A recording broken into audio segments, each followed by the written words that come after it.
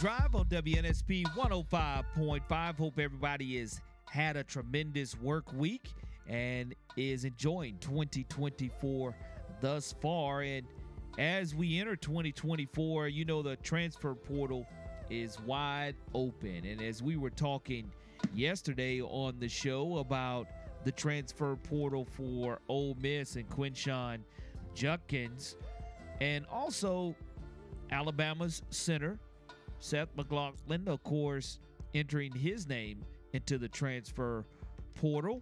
Well, a name that was not expected to have been jumped in the transfer portal, running back Roydell Williams has entered his name according to multiple reports. Why are you leaving, Corey? Why? Yeah. Well, I think that there's a very crowded backfield, and Roydell has an opportunity to be one of the featured backs instead of sharing a backfield, showing that he's not just a third down back, but showing that he can be an everyday down type of back. Yeah. And I think that, you know, he was Alabama's second leading rusher behind Jace McClellan. You think maybe Ole Miss and Alabama do a little running back swap? I don't think there's anything wrong with Roydell going to somewhere like Ole Miss. Yeah. I would love to see the Hueytown native go to somewhere in the SEC and get his shine on. But I know that when you look at what he has to do and the ability for him to save his best for his senior year, 5 touchdowns, 560 yards, and I think that he could be that type of versatile back for sure that can help a program. Now, the other former Alabama player that has jumped into the portal was one that I didn't see coming either. We know that Talia Tungavailoa opted out of the Music City Bowl, but here's the kicker with Talia. Talia would have to be granted a special waiver and granted a 6-year of eligibility. So now we're talking about the NCAA, right? And whether they want to go ahead and grant him that 6-year of eligibility. But he comes away. I mean, can you enter the portal until that's granted to you? Sure, absolutely you can. Why not? I mean, go ahead. Can be like, hey man, we want you to be our quarterback next year if you can play. That's kind of a notion that you're taking. I mean, he can always say, look, I want to opt into the draft as well, because when he opted out of the bowl game, we knew either he was going to go and decide to declare for the NFL and or he was going to hit the transfer portal. Right. And I think Coach Loxley has shown him nothing but love. And when you're sitting there and you're Maryland's career passing yards leader and career completions leader, and the leadership that he brought to Maryland and the stability that he brought to Maryland from Alabama when he left Alabama, found a great home, and with Coach Loxley at Maryland, tremendously successful, rewrote their record books, and now having that possible one more year of eligibility, you're absolutely right. You would like a ruling sooner than later on whether he's going to be cleared with that waiver. But we are talking about the NCAA, Nick. Right. I heard rumors that he might go to Miami and play in the, for the school right next to his brother's NFL team. I mean, it makes sense. Hey, it would make travel a whole lot better for the Tungavailoa family. Sure. I can promise you that. It's not like Miami wouldn't take him. Nah, absolutely. Coming up next here on The Final Drive, we'll talk to Jake Crane & Company. Look forward to getting his opinion on the college football semifinals, the transfer portal, along with the national championship game between the Washington Huskies and the Michigan Wolverines. Jake Crane scheduled to join us next here on The Final Drive on WNSP 105.5. Hi, I'm Michael Pierce, NFL defensive tackle. When I am in the city of Mobile, you can normally find me at WNSP 105.5. Welcome back to The Final Drive on WNSP 105.5. Friday's edition means none other than Jake Crane joining us here on the final drive. Jake, hope you had a wonderful and prosperous new year and you were able to enjoy staying up to see those two terrific national semifinal games. And boy, oh boy, if you were a betting man, I would not have believed that both games would come down literally to the final play. Yeah, well, first off, Happy New Year to everybody out there. Hope you had a great holiday as well. And, yeah, we got two great games. Not only that, we got two great games that were on each end of the spectrum. You know, one was more of a low-scoring defensive battle. The other one was a little more high-flying, kind of about what we thought. But, no, it ended up being some very great entertainment television. And, you know, like we said, college football on the field is as good as it's ever been. It actually really was the best that it's ever been. And we'll go to that first game that everybody was waiting and anticipating between Harbaugh and Saban. And, you know, you have the GOAT and you have what a lot of people call the other animal, the cheetah there. But, no, I think that when you had Michigan versus Alabama, it was must-see TV, and everyone was shocked by Alabama's offensive line kind of unraveling there in the first half and giving up those 5 sacks and rearing its ugly head with the center snap exchange issues once again. And for Alabama to get it fixed and to go up 20-13, Jake, I know that as an Alabama fan, you had to feel very comfortable with that 20-13 lead, thinking your defense is going to get that stop. Yeah, well, I mean, obviously you'd feel better about the defense getting a stop at the end of the game. But I'll say this, and look, the offensive line did not play well, but I mean, this was a year where, you know, Alabama gave up more sacks than ever, so I don't think it's super surprising. What was super surprising was I thought Tommy Rees and the Alabama coaching staff's game plan on offense, it was baffling to me. You went back to pre-LSU, pro-style, pocket passer Jalen Milroe, not a lot of RPOs, not a lot of quarterback-designed run game. You reverted back, and I swear, Corey, I think it's the Bill O'Brien comment. I really believe it was, because that's the only thing that changed between LSU game Alabama and then pre-LSU game Alabama and on. I thought the game plan was horrible, and then they adjusted and started running what they've been running in the third quarter, and it was working. But, look, at the end of the day, the reason I picked Michigan to win the national championship is because of their experience. That's why the whole year when everybody was saying, oh, Michigan's schedule is terrible, we really don't know about Michigan. And I came on here every Friday and said, yes, we do know about Michigan. We've watched these same guys for 3 years. That experience didn't panic when it mattered the most. And that is the best part of having experience.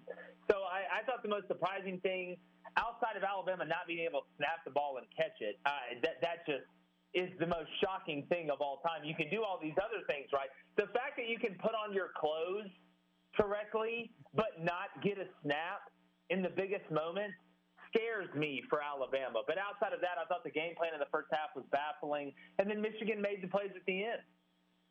Now, when you do look at Michigan's big-time win, moving on, they were waiting to see whether it's going to be Texas or Washington. A lot of people had Alabama and Texas. I know I did, 0 for 2 on that pick right there. But Michael Penix Jr., he was dropping footballs down the chimney, delivering like Santa Claus did on Christmas Day, because he was precision. His precision was second to none, and he's just been Mr. Consistent all year long. And I know today on X, you made a great point and a great push that, look, I would take him as the overall #1 quarterback in the upcoming NFL draft. Yeah, I mean, look, if we're talking about somebody that their game translates the quickest to the NFL, I don't know how it's not Michael Penix. And guess what? His completion percentage is probably going to go up because they throw it 75% of the time at Washington. I don't know what this cat could do with a balanced offense, which you're going to see in the NFL. And I'll say this, Washington's run game's been really good here lately. It's their changeup, but it's been a heck of an off-speed. I mean, Dylan Johnson, who's going to try and play in this game, has been a big part. But we knew it was going to be high-scoring. Texas had a chance at the end. They didn't cash in. But I'll say this about Michael Penix. I mean, number one, he played 6 years of college football. I mean, the man, you know, you talk about experience. You don't have to worry about some of the things I think you have to worry about with Caleb Williams if you're going to draft him in the NFL draft early. But when I look, you know, from an arm strength standpoint, we know all that. But his decision-making and his ability to move within the pocket, it translates so quickly to the NFL. I'm telling you right now, he's a left-handed Phillip Rivers. Just go watch it. You can throwing motion, style of play, intellect, ability to get the ball out when it needs to get out, the ability to be able to anticipate. He's a left-handed Phillip Rivers. So, listen, this Michigan-Washington game, you know, if you're Michigan, I think you're going to be able to run the ball, which allows you to limit the possessions of Washington, which makes Michael Penix and that offense have to be even more perfect. I think that's the formula. But I tell you what, man, when I watch this guy's game, if we're talking about translating to the NFL, not somebody that runs around in their underwear at pro day with nobody rushing them, with no pads on, that throws it 80 yards on a dime. I'm talking about stuff that's real world, can get you in there week one as an NFL starter. I think Michael Penix is the guy, man. I mean, what about the injury history that wouldn't have you at least maybe second-guessing that? That would be obviously the biggest knock. But at the end of the day, I'm not asking Michael Penix to come out here and run a bunch of RPOs, you know, or be Cam Newton. Right. I'm expecting you to be an NFL quarterback, and I don't have to rely on your legs. And I'm to the point now where if Tua can make it through a season healthy, who's made of 100% bubble gum, then I think Penix could. Yeah, I like the fact that when you do look, I'm still going to go Michigan in the national championship game to win it. I agree. I agree with that. But I think that Penix is really going to put on a performance. And, you know, returning here, Reese's Senior Bowl is going to be stacked with high-caliber type quarterbacks. He comes here to Mobile, Alabama, and he definitely can earn that first round, that first quarterback off the board paycheck. Oh, without a doubt. I mean, we've seen this case before, guys be able to finish on a really high note in a really big-time game, which the national championship obviously is, and parlay that at the Senior Bowl and really be able to move up. I can't wait to get down there to Mobile, holler at you guys, and hang out at the Senior Bowl and see this list, because it's a once-in-a-25-year list at quarterback, in my opinion. And, yeah, the more opportunities you have, the more chance you have to thrive, the more chance you have to raise your draft stock, and I think Michael Penix has done nothing but that.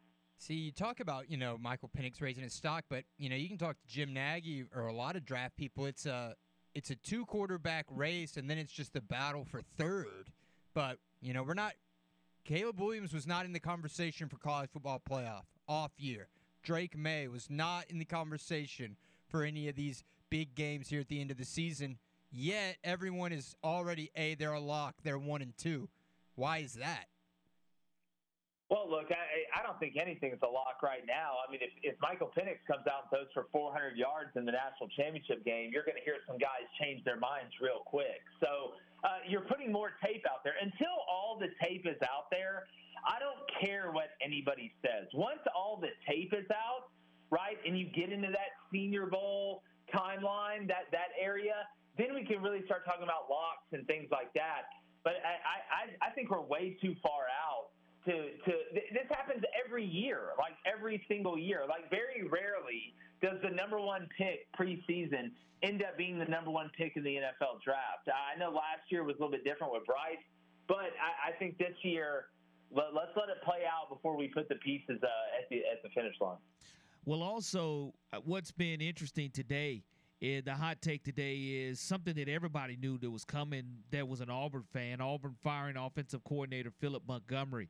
Nick and I were discussing what weight does Hugh Freeze take. Now, personally, I would love to see Damian Craig join the staff at Auburn in some capacity. Don't know what that's going to be, but who do you ultimately think is going to be fit to carry the tote that? I'm going to call it Peyton Thorne, the weight of Peyton Thorne on his back as Auburn's next offensive coordinator.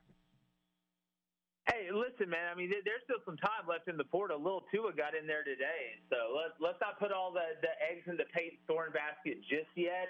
But listen, you had to make a move. I mean, Phil Montgomery, let's call it what it was. It was hot dog water all year. I mean, he lets you do the game plan for the bowl game, and you saw how that worked out. I mean, you got to go. You can't be that old and be a former head coach and not be a great recruiter and then have bad game plans. I mean, it's like we used to say, you can't be short and slow. So he had to make a move. I mean, I think Hugh Freeze is going to call the plays. I think he's going to take that over. But you definitely want to bring in a guy that's a bang-up recruiter. You can give him that OC title, which can make you more attractive to other guys. I think whether it's Damian Craig or Dell McGee or maybe Derek Nix from Ole Miss, you need to get somebody in there that can recruit, and then you need to call the plays.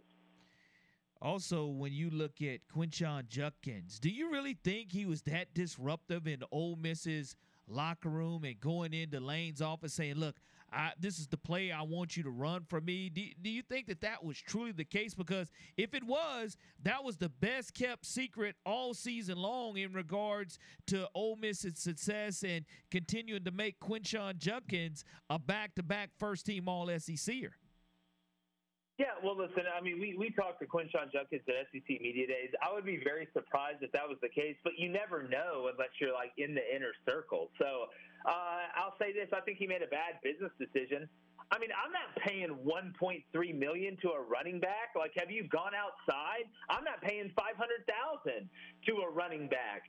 The only way you're getting that money is if you're either rushing the ball, throwing the ball, or the guy that protects the guy that's throwing the ball. That's the only way you're getting that type of money. But look, in the NIL world of today, nothing shocks me. But to see offensive linemen not help him off the ground against Penn State, it just feels like something was up. Also, when you look at the transfer portal moving forward, I know that it's continuing to change the dynamics of college football and will continue to change the dynamics of college football.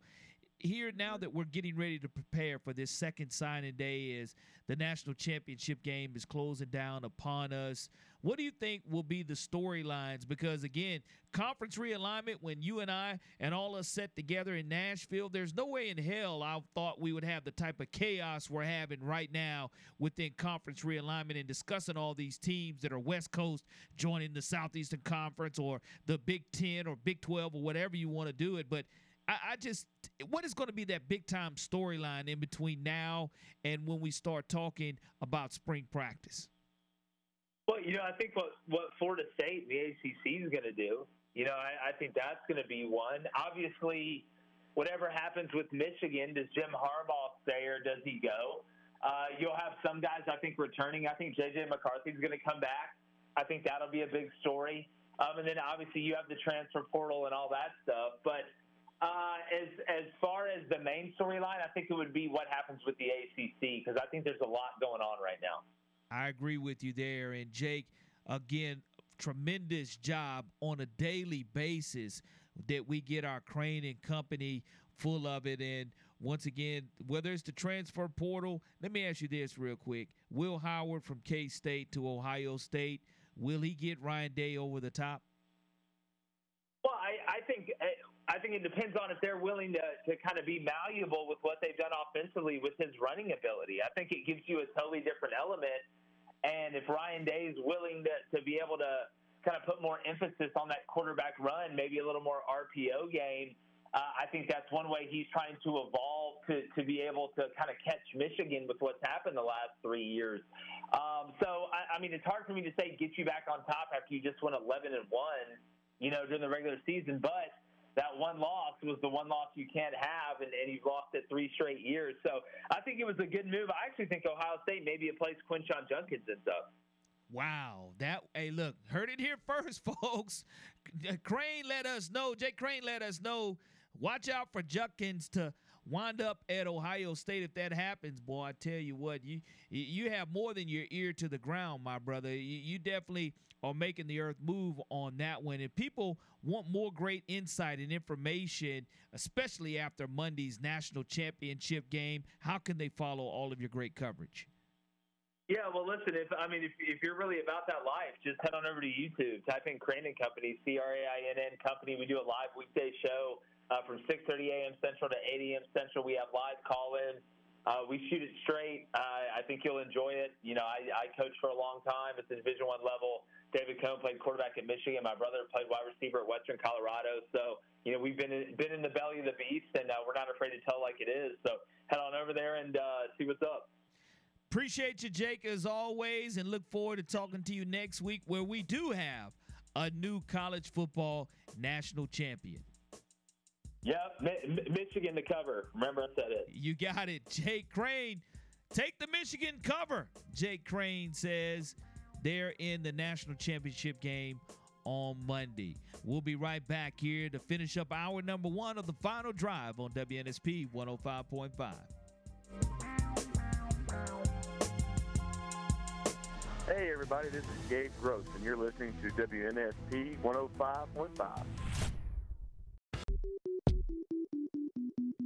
Welcome back to the final drive on WNSP 105.5. And really in hour number 1, the subject matter has been what the writing on the wall has been as an Auburn Tiger fan. Hugh Freeze firing offensive coordinator Philip Montgomery after one season, but no tears for him. $3 million buyout there, Nick. And like Jake Crain said, some very reputable names out there to see where and what direction Hugh Freeze wants to go in. And you've seen a lot of fired defensive coordinators. Yesterday, Oklahoma fired defensive coordinator Ted Roof.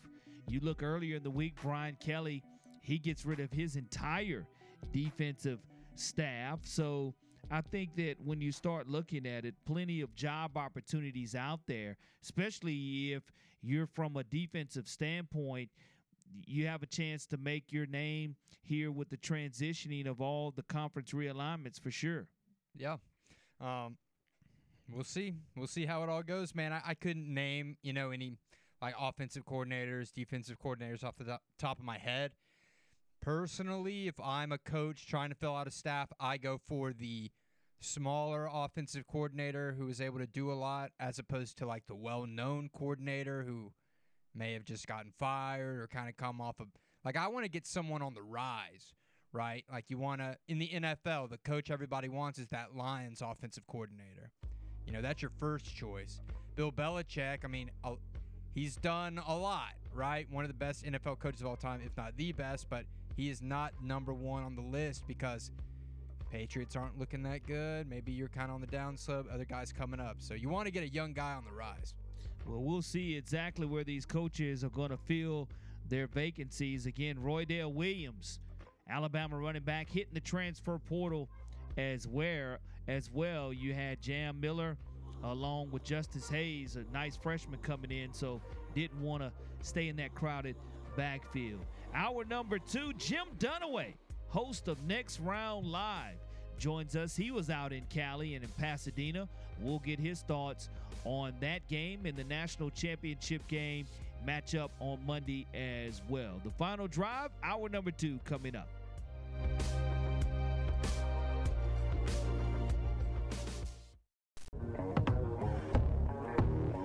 Back to the final drive here on WNSP 105.5, and I don't care how you like it, don't like it, NIL, transfer portal, all part of the changing and the evolution, whether you're old school or new school.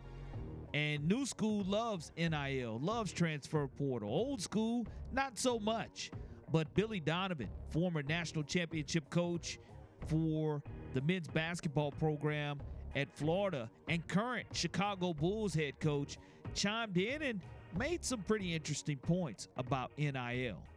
Some of these guys will walk away with $1 million in the bank, and that's their protection because of what they did. So it's hard. What are your thoughts on the NIL and what it looks like? I know you're not in it. You guys, while you're in college, should be taken care of with the amount of money that gets generated through athletics. So I think we're all in agreement on that. Probably should have happened a long time ago. Yeah. What happens if one of these guys does get drafted, whether it be in the NFL, the NBA, and they sign a 4-year deal, and they're not happy in the situation, not getting ready to play? They can't leave. No doubt. And I think that you've got to be able to work your way through some adversity and difficulty sometimes to find out a little bit more about yourself. And the way it's set up is there's no resiliency of going through anything that's difficult and tough in life, because it's like, you know what? I'm making $300,000 here, but I can pick up and go over here and make this, and I can go do that. And I don't know necessarily if that's the best thing. What do you think about that, Nick? Do you agree with what Coach Donovan's saying? Because, again, he is not shying away from the fact that he felt that college football, basketball, baseball players should be paid. For sure. They make colleges make a lot of money off athletics, and the players are playing it, right? They're the quote-unquote employees that are generating all this revenue, so that I definitely get. But everything he's saying about how, the negative side of it, I think at this point, I think the majority of people believe college athletes should be paid something. I remember that used to be the biggest issue. Now it feels like everyone's kind of gotten along with that, but it's just the way that the NIL has kind of ruined a lot of aspects of college sports, and I don't know how you fix it, but everything he said is true and is an issue that's ongoing. And he's absolutely right. When you sign that professional contract, especially that first professional contract, you're not going anywhere. You're going to have to find a way. Do you think Bryce Young is thrilled about being sacked more than he ever was at Alabama, being thrown around like a rag doll, and only winning 2 games out of the 17 that he's played? Yeah. I mean, he's not used to that. He doesn't want that. That's right. He's happy for the opportunity to make that number 1 overall money, but again, you're stuck in a situation to where when his renegotiating comes through, what will his value be? Because if Carolina doesn't get any better, they're only winning 2 or 3 games the next 2 or 3 years. Does Bryce Young's value go down? Does it change? Bryce Young's value, I think, at the moment is pretty low. Let me ask you this, Corey. Not that you're biased or anything, but I think that right now the NFL values Justin Fields more than they value Bryce Young as a potential, maybe he'll hit his ceiling type of prospect, right? I would have to agree with that because Justin Fields meets those benchmarks. And you've height, seen weight. Yeah, exactly. The athleticism, you see the sparks of, oh wow, look what this guy just did against, we haven't seen that from Bryce Young in the NFL just yet. I'm not writing him off as a bust, right? You can go through the whole list of all the quarterbacks who had rough first years in the NFL, but you talk about Bryce Young being unhappy in Carolina. I think it's probably mutual. I don't necessarily think Carolina's too over the moon with Bryce Young's play. Not that it's all his fault, but you get what I'm saying. Well, I tell you, somebody we'll talk to that can give us a better feel on how the NFL is going to shake itself out after week number 18 will be our next guest, Ross Jackson. When we come back from this break, we'll be joined by Ross Jackson, locked on Saints, but he's not just locked on the Saints, he's locked on the entire NFL. And as I mentioned yesterday, 13 out of the 16 games being played in the NFL have playoff implications. And one of those 16, of course, are the Falcons and the Saints. That's right. We'll talk to Ross Jackson next here on The Final Drive.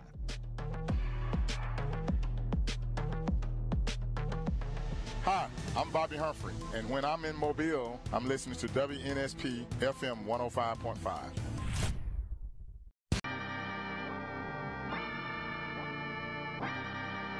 Welcome back to The Final Drive here on WNSP 105.5. Corey LeBounty along with Nick Wiggins joining you on what we hope has been a fantastic and fabulous Field Friday for you. And as we look at the NFL getting ready to conclude its regular season this week, a lot of playoff implications on the line. One of those games that have playoff implications on the line are the New Orleans Saints taking on the Atlanta Falcons. And I know we go to NOLA, host of Locked On Saints. Ross Jackson has joined us this season to talk about the Saints, their struggles, their ups, their downs. Ross, can't thank you enough for taking time to join us. Oh, no worries, man. Absolute pleasure. Thanks for having me on. Ross, let's take a look at what this game means for the New Orleans Saints. You win, And are the Saints in? Will they go marching into the playoffs? We know what a loss will do, but a win, what will it do for the Saints' playoffs opportunities? Yeah, it puts them in position to get into the playoffs, but they're going to need a little bit of help. So if they win and Carolina beats Tampa, then the Saints win the NFC South and they walk into the playoffs as the number 4 seed. That is the sort of best possible case for them. But they also have a way to get in as a wild card team, which would be winning against Atlanta, the Bucks winning, and then you would need Chicago to knock off Green Bay and Arizona to knock off Seattle and a couple of other division matchups across the league. And that would bring them in as the number 7 wild card seed. Less advantageous position in that case, but still a secondary possible way for them to get into the playoffs here. Well, I know a lot of New Orleans Saints fans have their fingers crossed, and including my partner, Nick Wiggins, who is a diehard Atlanta Falcons fan. He'll be attending the game there in the Superdome and trying to root on his Dirty Birds. But I'm rooting for it to be Arthur Smith's last game as the Falcons coach. Yeah. Is what I'm rooting for. Ross, I think that's a strong possibility. Yeah, same here. I think that's one of those big motivating factors that, the Atlanta Falcons will kind of be missing in this game is that, look, they have a coach that's probably on his way out. He's made a lot of, bad decisions with player personnel and everything, and Arthur Smith has kind of been, the talk of the town, like kind of since week 4 of the season as a guy that could potentially be on his way out. So, I think that when you look at what Atlanta's playing for, they have a lot to play for, right? They're trying to keep a bitter rival out of the playoffs and win and have that motivation, kind of like the Detroit Lions years ago up against the Green Bay Packers. But this coaching thing kind of throws a little bit of a wrinkle into it. Sometimes you hear about players and teams that kind of, no pun intended, but rise up when there's, potential for a coach to be, impacted or potential for a coach to, be fired. They'll show up and they'll play for that guy and stuff like that. I don't know if Atlanta's really going to do that. And so it's going to be really interesting to kind of see how it goes. But look, playing spoiler against a bitter rival and a hated rival, that's more than enough motivation for the Atlanta Falcons to come in and try to do what they can to spoil the Saints playoff chances at the end of the season. And don't forget, they're still playing with some open playoff opportunity as well, the Atlanta Falcons are. Yeah, and that's going to be huge for the Dirty Birds. And one of the players that the Dirty Birds normally would face is Alvin Kamara. And I know that I don't think he was at practice today. And Coach Allen said, look, he's going to be an up-to-game time decision for the New Orleans Saints. What's going on with Alvin? Yeah, so he's nursing an ankle injury right now. We're still not clear if it's a high ankle sprain or not, but he has not practiced at all so far this week. He wasn't out there Wednesday, Thursday, or today. But you're right. The Saints are going to allow him to be a game-time decision. Dennis Allen saying today that he's too valuable a player to just rule out at this point. And if he can be out there, whether he's at 100%, whether he's at 20%, whether he's at 50%, or, whatever the threshold is, 20% is probably a little dramatic. But, if he's anywhere, to where he's playable and he tests out and he can go out there and do something, then expect to see him out on the field. But I think the Saints will continue to be cautious with him because, look, to the Saints, they're trying to make sure that their season doesn't end this week. So for them, they also have the playoffs to look ahead to. And so if the difference between having Alvin Kamara in the playoffs and not having Alvin Kamara in the playoffs, especially now that you get a week off between the end of the regular season and the first round of the playoffs, is that he gets 13, 14 steps in this game or 0, you might err on the side of 0, considering that you've got guys like Jamal Williams, Taysom Hill, James Robinson on the practice squad, guys like Lynn Bowden as well, who can help you in a bunch of different spots in terms of helping to kind of supplement that run game if Alvin Kamara can't go. But he's a valuable piece. He's very important to this New Orleans Saints offense, so they're going to give it time and see what happens come Sunday before the game. One of the things that we've talked about even before the season even started, speaking on coaches, was Dennis Allen. Was he on the hot seat? Is he on the hot seat? 7-10 a year ago. You lose to the Falcons, you'll look at a record of 8-9. What's the temperature there in New Orleans? Is the humidity hot, or is he going to be just fine no matter what happens this weekend? Yeah, I think, barring something surprising and flat out embarrassing, I don't think that there's going to be any kind of conversation around his future at this point. I think Dennis Allen is solidly set in as the head coach of the New Orleans Saints going into 2024, as is Derek Carr, the quarterback. And it makes sense, right? Like, you have an offense and a team that you can't really change very much over the course of the offseason. You can add talent, but you're not going to be shipping things out. You're not going to be like restructuring things and stuff like that. So, you might as well stick with what you've got and try to win with what you know, as opposed to reintroduce a lot of different things. But I do think that where the New Orleans Saints will be taking a look at, and look, it's not going to happen immediately. It's not going to happen, as the rest of the NFL is firing its head coaches and stuff like that. But I think the Saints will be actively looking to see what they can do at offensive coordinator and with their offensive system, and how they can upgrade it going into 2024. I do think that will be where they will look. So don't expect the Saints to sit on their hands, and even though they will take their time, don't expect them to sit on their hands and then just roll into next year trying to re-up exactly what they've got going on here. But those changes will start below Dennis Allen. They won't start at Dennis Allen. Dennis Allen will be the head coach in 2024. Jimmy Graham, he will be joining us here. I say joining us, he's part of the 75th anniversary team in Mobile, Alabama for the Reese's Senior Bowl. My man Jimmy Graham, 6 receptions, 4 touchdowns. He's had kind of a resurrection here toward the latter part of the season. What's the latest on Jimmy Graham?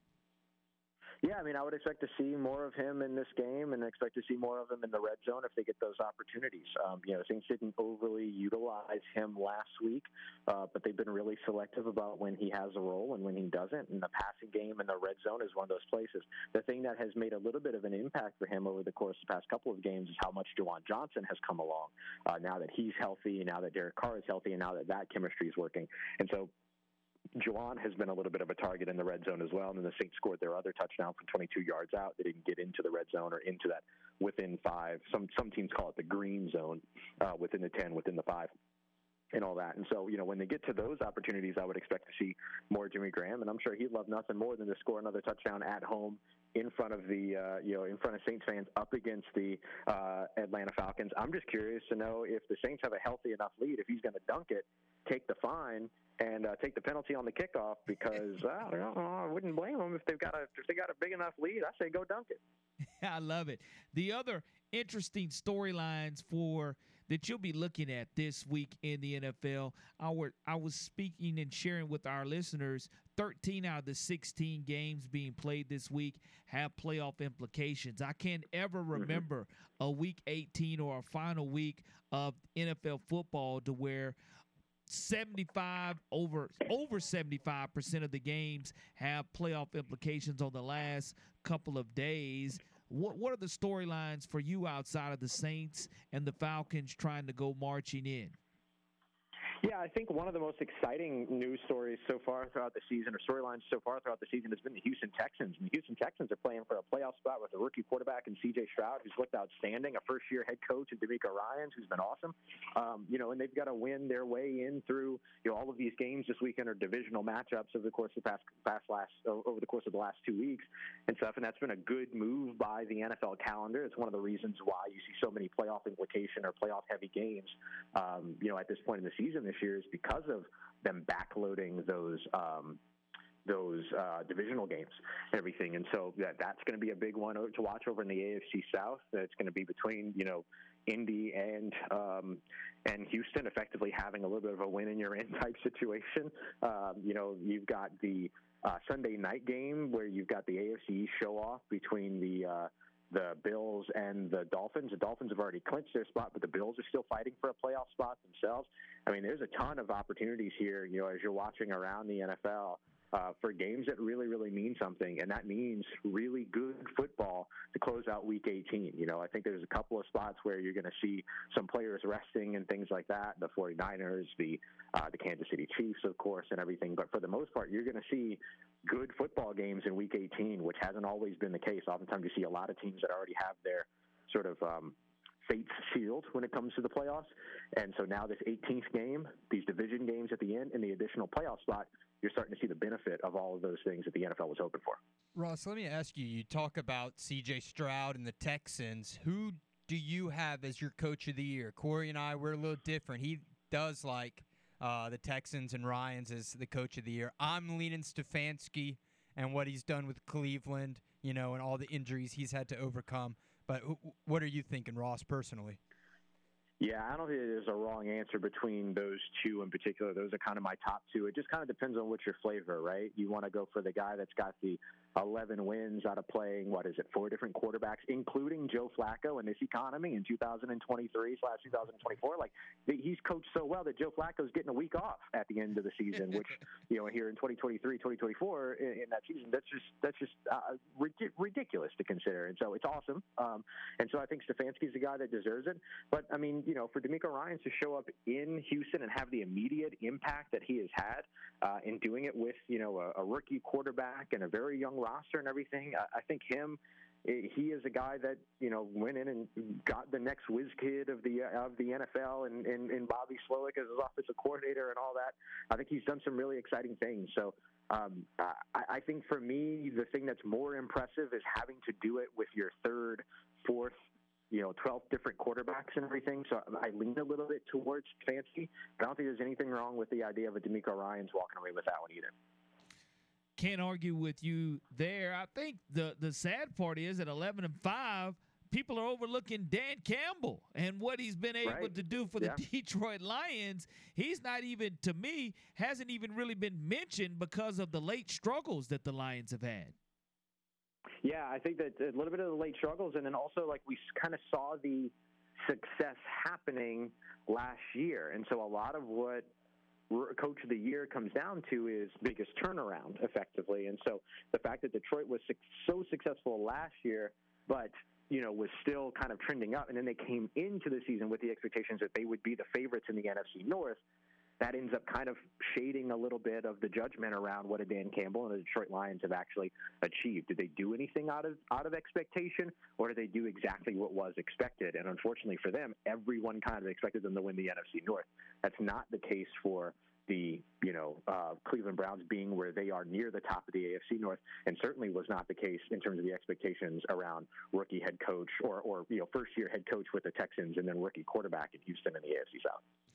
Ross, can't thank you enough for your terrific knowledge of not only being locked on the Saints, but being locked into the NFL and what's going on as we prepare for the last regular season game here this NFL year before we get started off with the wild card and divisional playoffs as well. If people want to follow all of your great coverage, if the Saints go marching into the playoffs or not, how can they continue to get your up-to-date, up-to-hour, up-to-minute coverage? Yeah, you can find everything that you're looking for on the Locked On Saints podcast. Just search Locked On Saints either on YouTube or wherever you get your podcasts. You can search Locked On NFL as well. Myself, Luke Braun, and I, we work on that show on Tuesdays, keep you up to date with everything going on the NFL. You can also find all the written work over at Saints News Network, Sports Illustrated's Fan Nation site covering the New Orleans Saints, and all in one place on whatever social media you favor at Ross Jackson Nola and Noelle.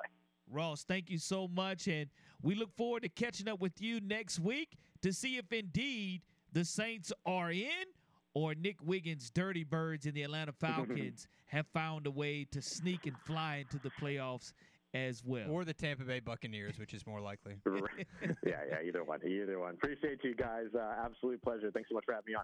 Yep. Ross Jackson, none finer than Ross Jackson in regards to covering the New Orleans Saints. We love having him on. We'll be right back to conclude hour number 2 of the final drive here on WNSP 105.5. Hi, everybody. Jennifer Hale here from the NFL on Fox, and you're listening to 105.5 WNSP in Mobile. Welcome back to the final drive here on WNSP 105.5, and a little retirement information coming out as far as from being hung from the rafters. Not too many NBA players in the history can say that 3 teams have retired their number. I know, Nick, Shaquille O'Neal, the Orlando Magic, retiring number 32, the first in franchise history. Yeah, I mean, it makes sense. The only other guy that I know Orlando will retire and will be right up there is Dwight Howard. No, Penny Hardaway. Dwight Howard had a better career in Orlando than Penny. Dwight took that Orlando Magic team, J.J. Redick, Rashard Lewis, Jameer Nelson. Penny Hardaway. He took that whole team to the finals, man. Penny Hardaway's going up. So did Penny Hardaway. He did it with Shaq. And who did Dwight do it with? Dwight Howard. J.J. Redick. There ain't a comparison, man. Dwight Howard had a better career. Dwight Howard had a better NBA career than Penny Hardaway overall. A little longer. He also did more in his tenure at Orlando. I disagree there. I disagree. I know, to me, I like Penny. Dwight Howard was a 2.0 ripoff on Shaquille O'Neal. He claimed to be Superman, and there was only one Superman, and that's Shaquille O'Neal, the first to have his jersey retired with the Orlando Magic. Well, they'll have two Superman capes hanging up in the rafters because Dwight Howard, he's going to be up there. I think right now, because of a lot of like off-the-court type stories with Dwight, he's kind of become a little bit of a joke. But, man, when he was, like, in his prime, like, 2008, 2012 type range, he was another level, man, another level. But what do you think took the Orlando Magic so long to retire Shaq's jersey? I really don't know. I mean, maybe it's because he left in the way he left, or because he really didn't play there that long. What did he play there, 4 or 5 years? Yeah, I mean, drafted in 91 or 92 there. You're leaving 92. In 96, right? Yeah, so, I mean, I still took him to the NBA Finals. Yeah. So, I love the love there for Shaq. Congratulations to Shaq. For sure. Well-deserved there. Hour number 3 coming up. JT Crabtree to discuss the South Alabama Jaguars men hoops up next here on The Final Drive.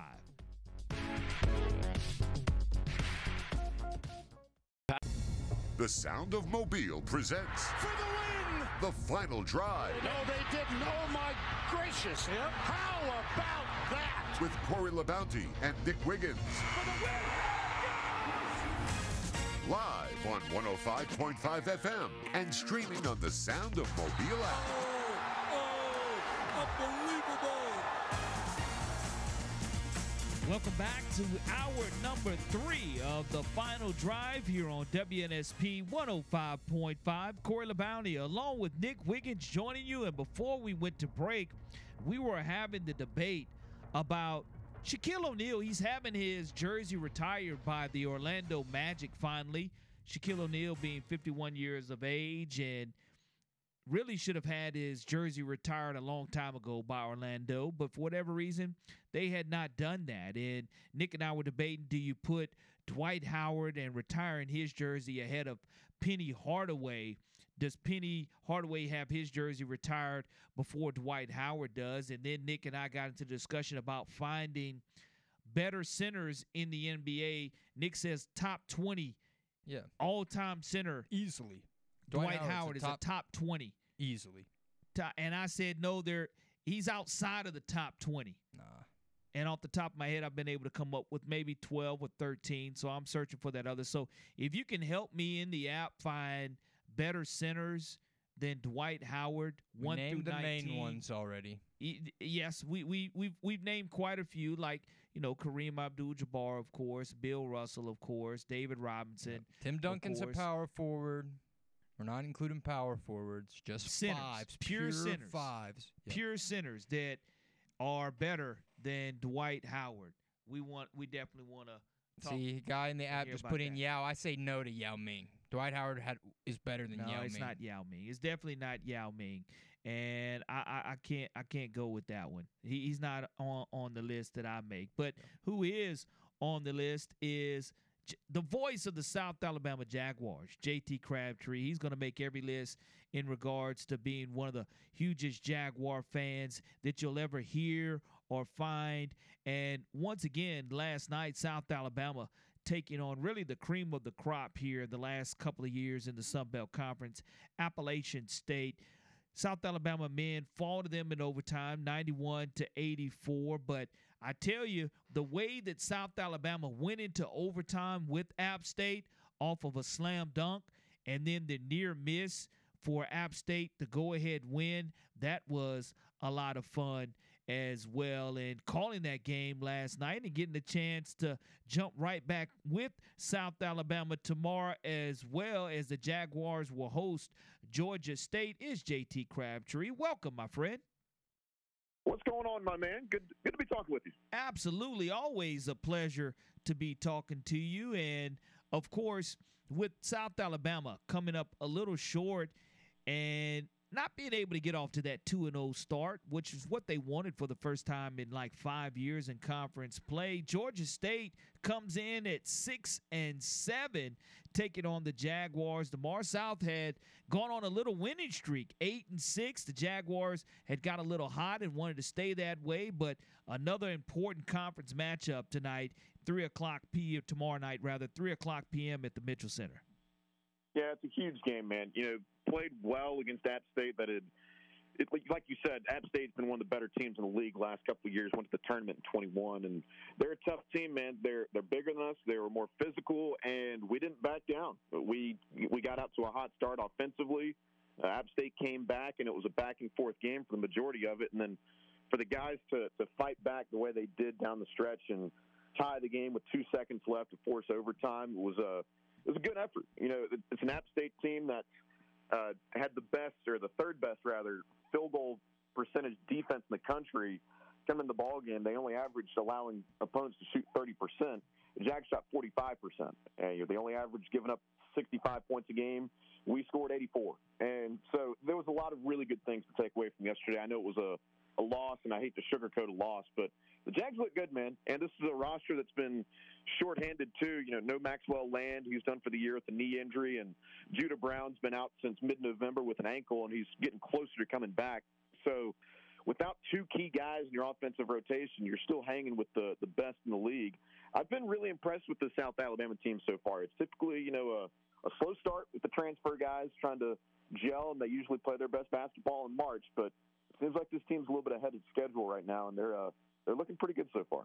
Yeah, that's what you wanted to see. And the biggest thing was, you know, you had and you started with that disappointing loss to University of Mobile. And sometimes those losses can kind of catapult you into the right way and finding that team chemistry a little bit faster than you would imagine. And that's the challenge that Richie Riley has found himself in, is finding that team chemistry, mashing the right buttons. And from a health standpoint, just finding enough healthy bodies to where you can put 10 guys out there on the practice squad, because every time you look, you're saying, all right, you only see 8 or 9 guys and you see 4 or 5 guys in street clothes, and you're saying, man, this South Alabama team is in excellent condition because they're finding a way to get it done with only going 7 or 8 deep. Yeah, they're doing what they can, man. You know, I keep telling folks this might not be the most talented roster that we've had in the last couple of years, but it's definitely the most scrappy. You know, they play well as a team.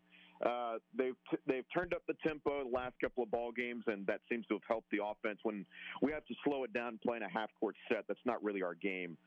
But you mentioned that Mobile game. Like, yes, we lose the first game of the season to an NAIA school, in-city school, and that stinks. You know, you shouldn't lose that game, but it is what it is. And so it's a learning opportunity for you. And then you look this past weekend, we start conference play on the road at Old Dominion, and we're down 22 with 14 minutes left, and we've rallied back in the second half and won that game. That's huge win. I know Dominion will be the best this year in the league, but just also in a conference game, you trailed by 22, and you didn't give up, and you found a way to win. It's mighty impressive. I think you can kind of equate that to the App State game yesterday in overtime as well. Yes, you didn't play your best basketball, but you still played pretty darn well against a very good team, a team App State that beat Auburn a couple of weeks ago up in Boone, North Carolina as well. And so I think they're early games in the Sun Belt Conference where you're still learning a bit about what this team is, what you've got. Like I said, we're still going to be a work in progress.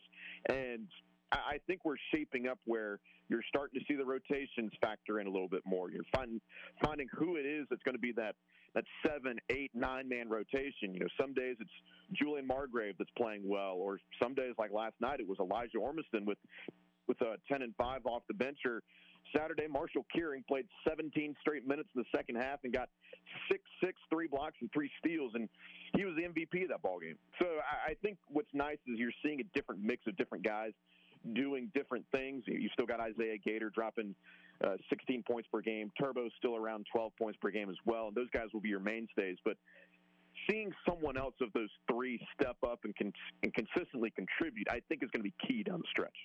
Sizemore was a team favorite a year ago, or fan favorite as well, and Marshall Kearing definitely is one of those fan favorites whenever he comes off of the bench to get it done. And when you do look at freshman Ethan Kaiser having an opportunity to come in, and you're not going to miss him with those long flowing golden hair, and you have fans, when I'm keeping the official scores book in South Alabama, they say, man, California man, they call him the golden boy as far as from his long locks. And I think that that's definitely a great trademark for him to establish. But he's come in and he's been instrumental in finding a spark for himself with the South Alabama men's basketball team.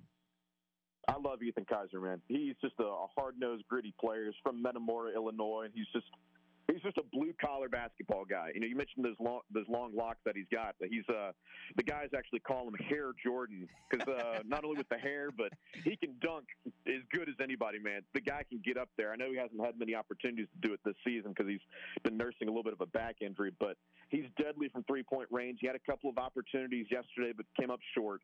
But, it's really exciting to see a true freshman like him and Marcus Millender, who they call Smurf, two freshmen that are playing consistently, and they don't look out of place playing Division I basketball as true freshmen. So it's really exciting. You typically, Richie Riley teams are transfer heavy, and we'll see a sophomore or a junior, even a grad kid, jump right in and play. We haven't seen many true freshmen play in Richie's 6 years here. And so to see Kaiser come in, and he's been consistently starting. Smurf was starting for a while, and they figured he's more of a sixth-man role this year. He's kind of a change of pace guard, but he's such a good facilitator of our offense and just runs everything so efficiently. He's one of the best assist-to-turnover ratio guys in the conference. It's really exciting to see Ethan Kaiser and Marcus Millender really contribute early. And, again, like I said, they don't look out of place right now. If they can continue to grow, I know Marcus has really looked better with his shooting. Kaiser's shooting is going to come around, but his defense, man, Kaiser's defense has been tremendous the last couple of weeks. He had a huge, huge game defensively this past weekend against Old Dominion on the road. He was a big part of our comeback. Not necessarily, again, with the points, which he's known for. His defense has been really solid. So I'm really excited to see how those guys will grow. You mentioned Adam Sizemore. He's still on staff as a GA, and he's still a fan favorite, and everyone loves Size. But Kaiser's got an opportunity. If he can string it together, he might be an even more popular guy than Adam Sizemore when everything's said and done. Absolutely love that, and love the fact that you do have Georgia State coming in, but it doesn't get any easier for the Jaguars program, as looking ahead of the schedule this coming Thursday, South Alabama travels to number 19th ranked James Madison. I don't know what it is about James Madison, what they have in the water right now going on as far as the success that their football team, their men and women's basketball programs are having. But James Madison, red hot right now, 14-0 in men's basketball, and had a great football season as well.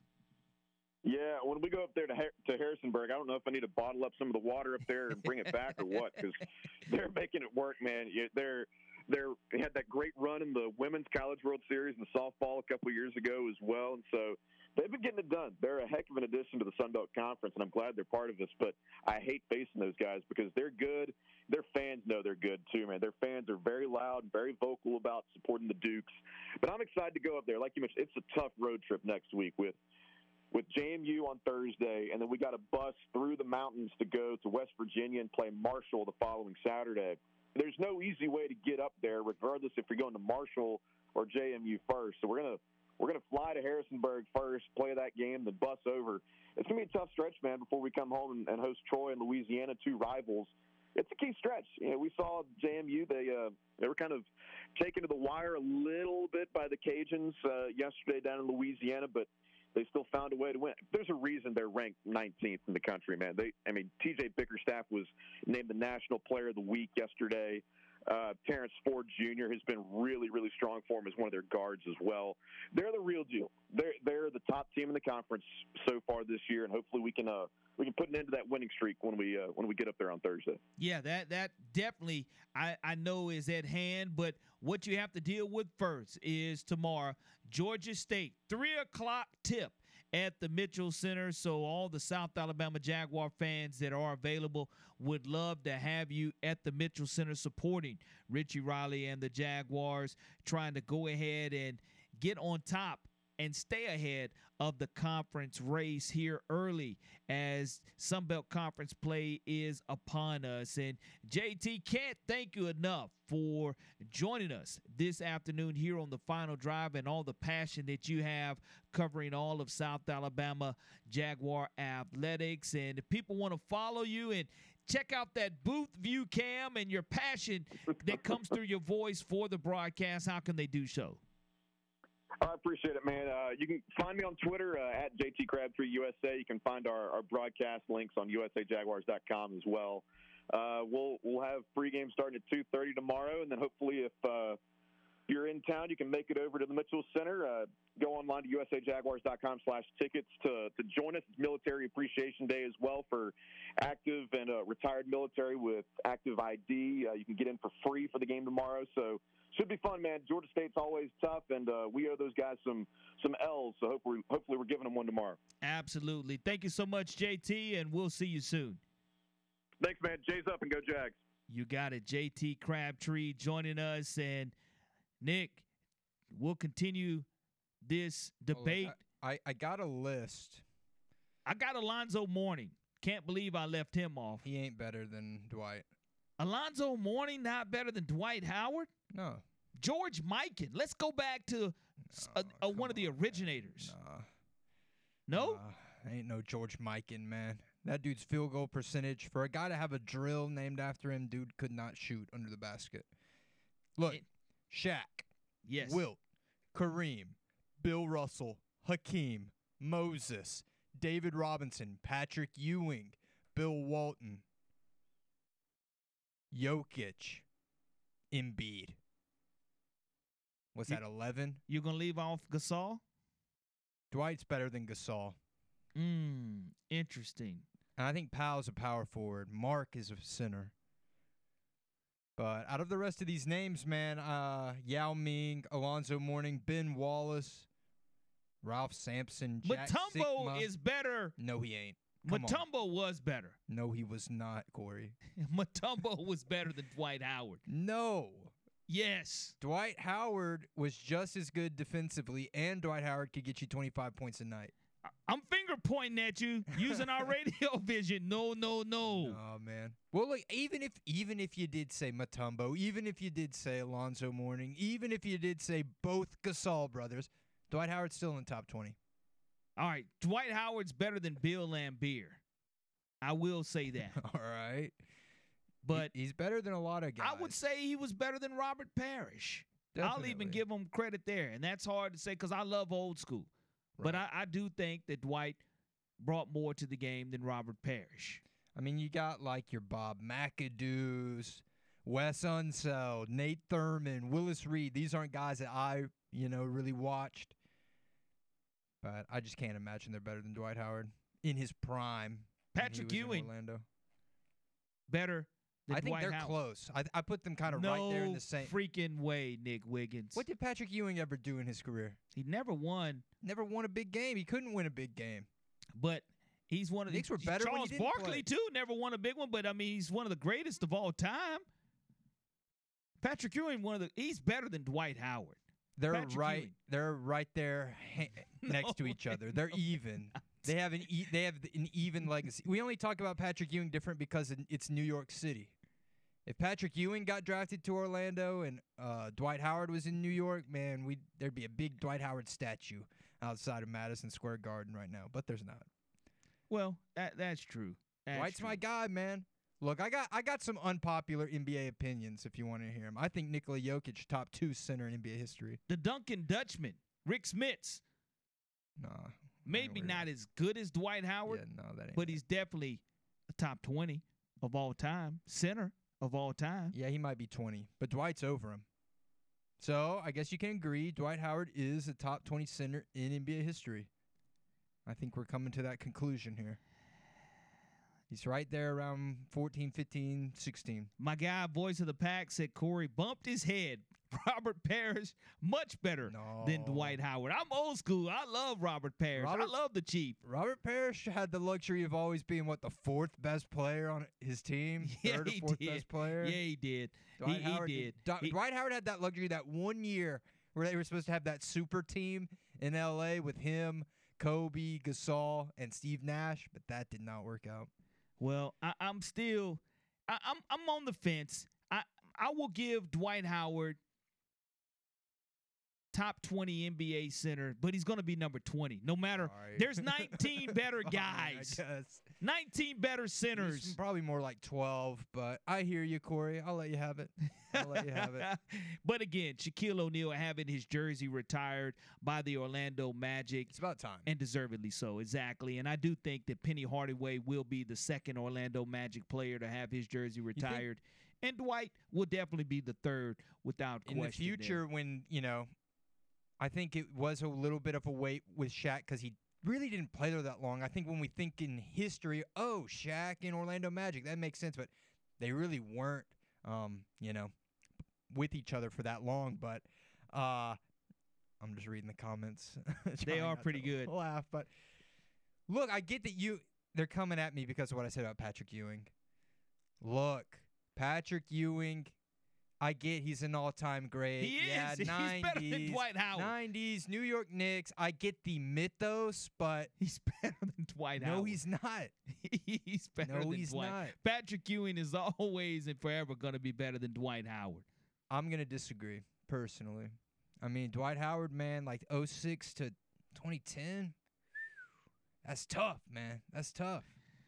He was the guy that prevented the LeBron versus Kobe finals.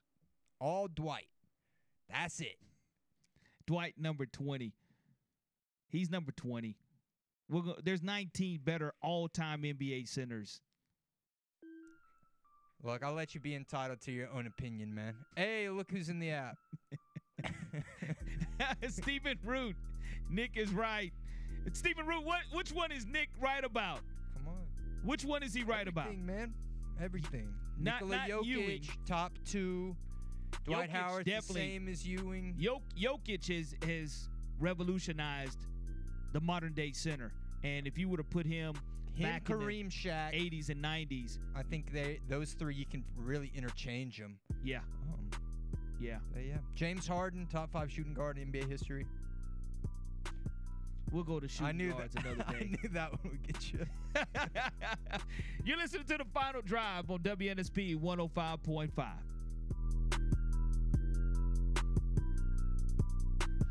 I'm Laura Rutledge with ESPN. You're listening to WNSP 105.5. Keep it right here for the best sports information in Mobile.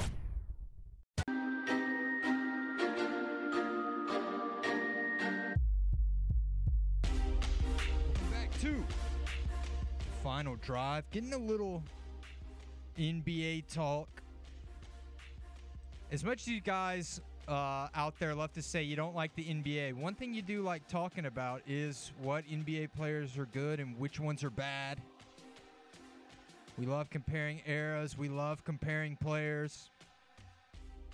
It's just fun. I don't know what to tell you. You don't even have to watch the games. But if you did watch any NBA games, man, last night, NBA on TNT, they brought you 2 good ones. Milwaukee Bucks taking on the San Antonio Spurs. First time Giannis and Victor Wembanyama have ever matched up against one another, and they gave us everything we wanted. Giannis 44, 14-7. Victor Wembanyama 27-9, only in 25 minutes of playtime. He looked good out there. It went all the way down to the wire. Wembanyama, big 3, but then Giannis coming right down with the dunk. And then Jokic. If you haven't been on the internet today, maybe you didn't see it, but, man, what a buzzer beater. That guy Jokic, man, he always pulls something out. But in the app, the guy says he enjoys the NBA. Oh, he's a Pelicans guy. I'm sorry to hear that. They're actually not that bad, but I'm just not I don't think a team with Zion as your star guy is going to do anything in this market. It was cool seeing LeBron in person. I'm jealous, man. I need to get out to that LeBron Museum in Akron. Go pay respects to my king. All right, but look, when we come back, he's in the app, backing me up, calling out my guy Corey for pulling the George Mikan. But Stephen Root, we're going to talk to him here coming up about these Week 18 NFL games, a little NBA stuff. We'll just talk about whatever. But you're listening to The Final Drive. It's Friday. The weekend is almost here. Just hang on a little longer, people. But we'll be right back.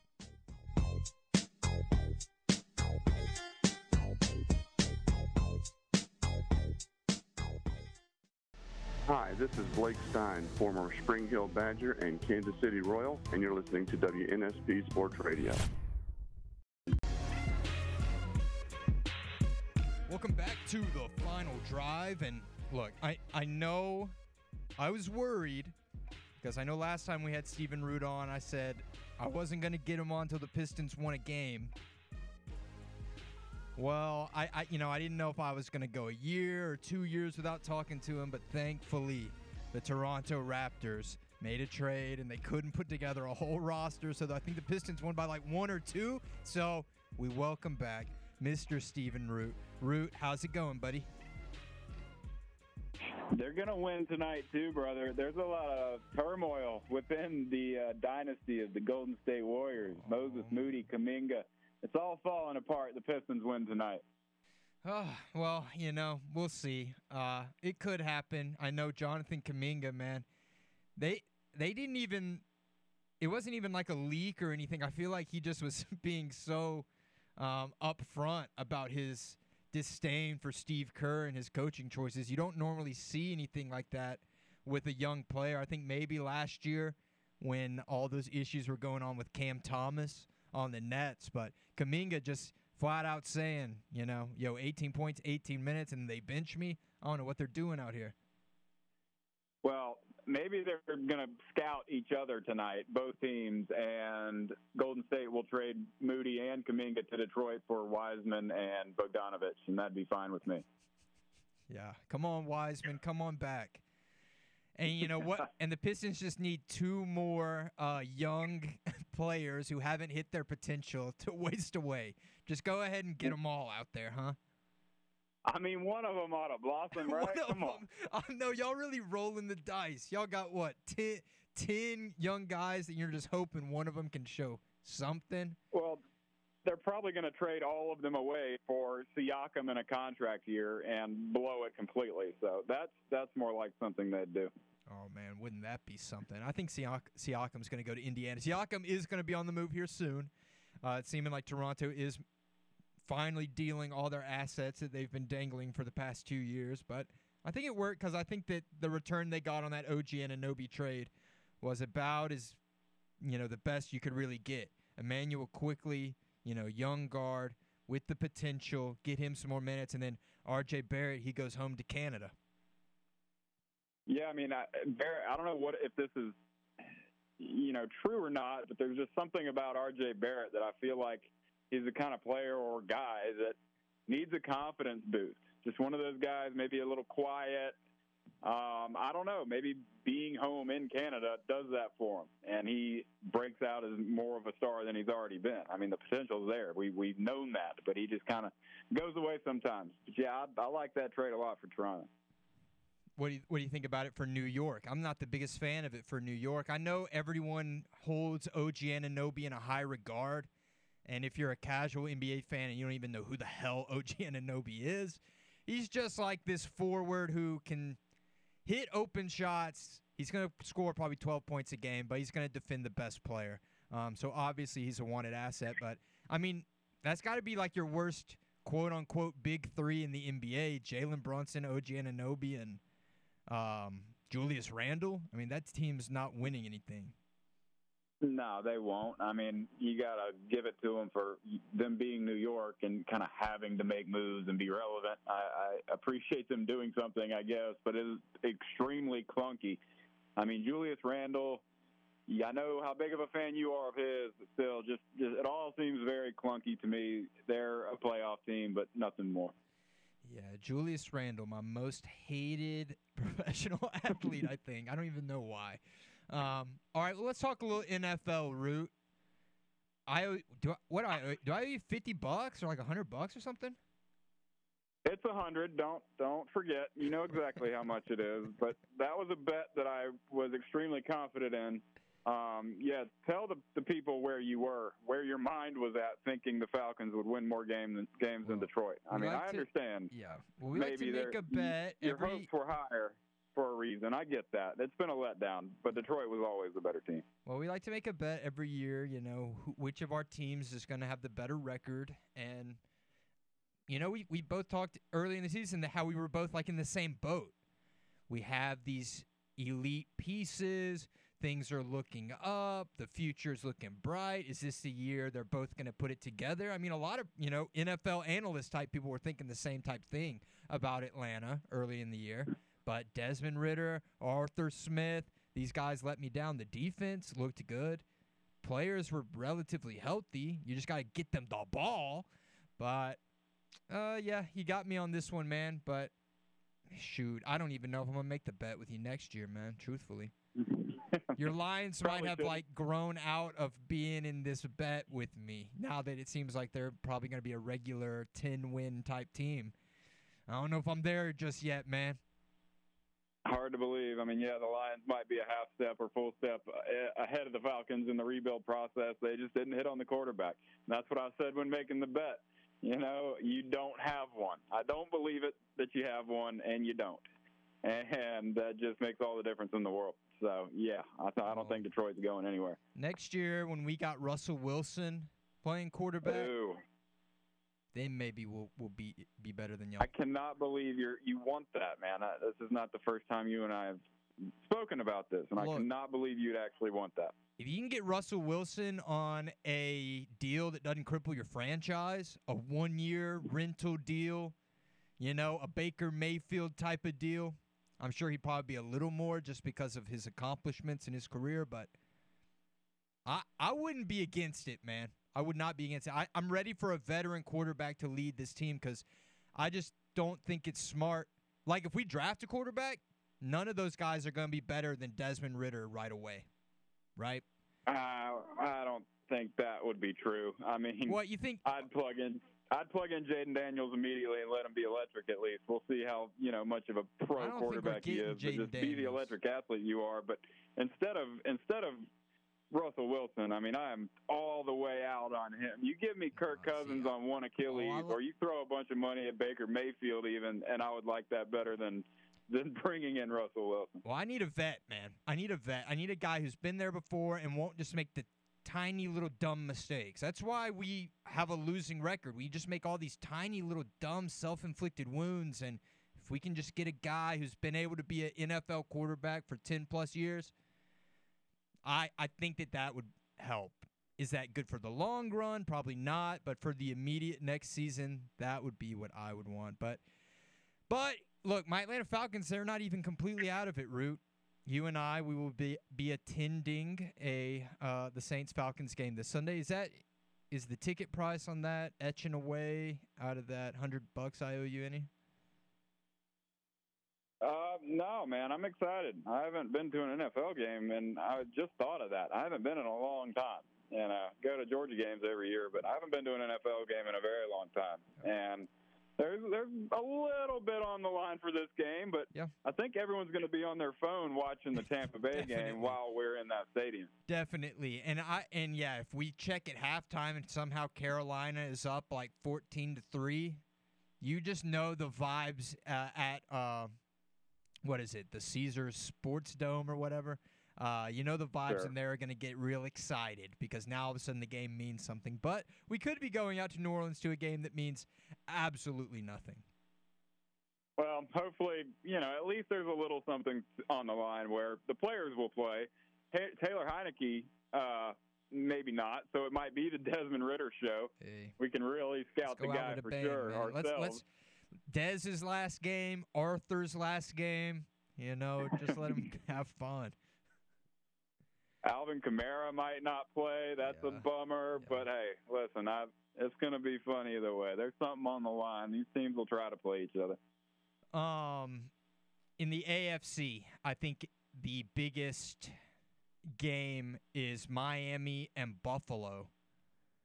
Buffalo has the opportunity to clinch the AFC East, but they also have the opportunity to not be in the playoffs at all, which is kind of crazy.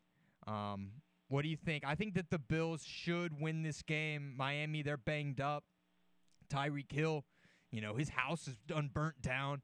Jalen Waddle's banged up. Bradley Chubb is, tore ACL or something like that. I think I got to lean Buffalo here. And Buffalo actually has the third best odds to win the entire, the Super Bowl. They're not even guaranteed to make it in. Been a hot year for Tyreek Hill on and off the field. Sorry, but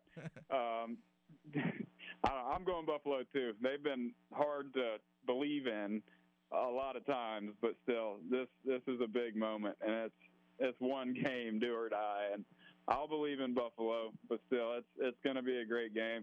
You mentioned Tampa Bay having to play Carolina, or getting to play Carolina, not having to. The Dallas playing Washington, they can wrap it up. Some of these games where you're needing the team to lose gets a total cupcake on the schedule for their last game. But that's a big one. I'm with you on Buffalo, though.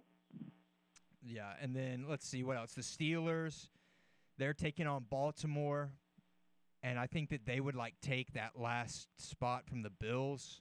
So the Steelers should win, but they need some other teams to lose. They need Jacksonville to lose to the Titans and stuff. It's a lot of convoluted stuff. I got this whole list here on every potential thing that could happen in every game, and it is a lot. Houston is taking on the Colts, and that's basically just a win and get in, so that's pretty simple. But some other things get real tricky. That might be the most fun game of the weekend, honestly. Really? I mean, who would believe it? But Colts and Texans, I'm sorry, the Colts, a lot of people thought they might be the worst team in the league this year, but they play, and that's going to be a fun game. Stroud being back. I love the Houston story. DeMeco Ryans has done an incredible job. Yeah, that'll definitely be a good one. Two young teams fighting it out. It is a shame it's really just been Gardner Minshew out in Indianapolis, but, he's been doing a pretty good job. You think the Colts are kind of why did we draft Anthony Richardson? Just, how quickly we forget the potential we saw when he played. He'll be back, and then you'll remember why. That guy's, he's still got a lot to improve on, but just the physical guy that he is. You'll remember quickly why they drafted him where he is. I'm a believer so far. All right, just big picture, though. Do you think that, look how all these quarterbacks that have gone down this year, and then you got Jake Browning who comes in and is able to play just as good as Joe Burrow was before he got hurt. Well, you got Joe Flacco who comes in who's playing better than Deshaun Watson. You got Gardner Minshew, bringing the Colts to a winning record. You got Baker Mayfield, right? Are we overrating the quarterback position, you think, at this point? Do you think that so many teams are good without even having elite quarterback play? If you put an elite quarterback on this Colts team, it's not like they win 13 games. You got to go case by case. So that's really tough to try to label all that. When a lot of these guys, if the offensive line and weapons are there, guys will look great. But then, a guy like Browning will have a total pedestrian game, and you realize, oh, yeah, Burrow is the guy. He does it consistently. So, backups are backups often for a reason. Yeah, they're talented enough to give you a lot every now and then maybe, but still. Deshaun Watson, okay, right? Yeah, I'm not going to go case by case on all of them, but still.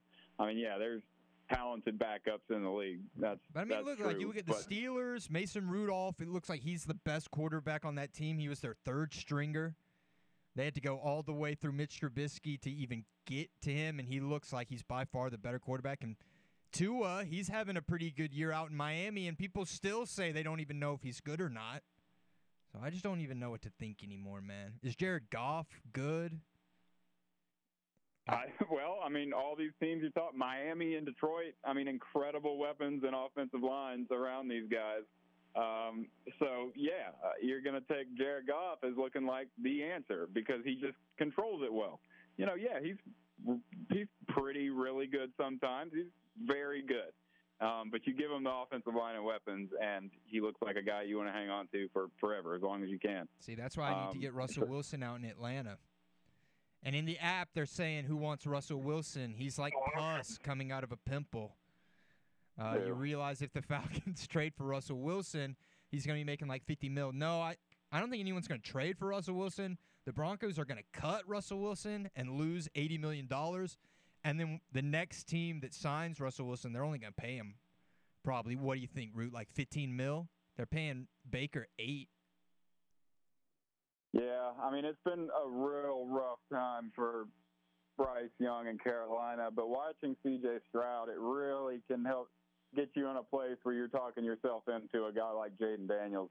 I mean, I understand the veteran and where the Falcons are. Yeah, they've got good pieces, but still, man, having a guy like that where, young guys can come into the league and look very good. So see, but it's not a normal guy. I'm not agree with you on Russell Wilson. It isn't a normal guy running the team, though. We'd get Jaden Daniels, and then Arthur Smith would be like, oh, see, they would expect us to throw it and run it with Jaden Daniels, so we're going to run this jet sweep to Jonnu Smith. So we would then have like 5 decoys on our offense and just continue pounding it with Tyler Algier. But, Root, good hearing from you, man. Thanks for chatting with me on this Friday edition of the show, and I look forward to seeing you Sunday. Who's driving to New Orleans, man? That'd be you, buddy. Can't wait. We'll have fun. I can take the truck, though, right? You're putting gas in the old girl, sure. Oh, man. No, we definitely taking the Kia Rio. All right, Root. I'll holler at you later, man. We'll see you. The one, the only, the myth, the legend, Stephen Root. Super, super short segment coming back. This show is basically done. But don't change that channel. Man, we've had some great guests today. Jake Crane, JT Crabtree. But when we come back, I'm literally going to be here for like 30 seconds. So I'm just going to wish you guys all a great weekend, and that'll probably be it. But stay tuned. Maybe during the break, I'm going to try and find some interesting nugget of knowledge. So don't tune that channel because you're not going to want to miss out on what I'm about to reveal. I'll find something, hopefully. But you're listening to The Final Drive. We'll be right back. My name is David Palmer, and I'm on WNFC 105.5. Welcome back. Last segment of the show here. What all have we talked about today? Roydell Williams is in the transfer portal. Hugh Freeze fires his offensive coordinator. There is this recruit going around. Corey and I talked about this off air, and rightfully so, but his last name starts with a K. I'll say that. Noah. I'm just going to abbreviate the last name. Noah K. You just got to look that up. I can't say the name. Maybe if Corey was here, he could. Oh gosh, that is some funny stuff. That I don't know what NIL deals will potentially come out of this guy's name, but look up. Just type in Noah K. recruit, and you'll see the why I am not able to talk about it as much. Some other kind of crazy news. Pat McAfee is calling out ESPN and the upper guys there trying to sabotage his show. He's saying that on his show on ESPN. this whole Pat McAfee thing might be coming to a conclusion in the near future. Or maybe all these guys he's talking about at ESPN will get out of there. I don't know. But you definitely can't be criticizing Jimmy Kimmel, making little Epstein list jokes. Jimmy Kimmel, you work for the same company as Jimmy, and he's been there a lot longer than you. But guys, thanks for hanging out with us on this Friday edition of The Final Drive. Enjoy your weekend. I hope your NFL team gets into the playoffs if they're still trying, unless they're the New Orleans Saints. So good luck, guys. I'll talk to you guys Monday. National Championship.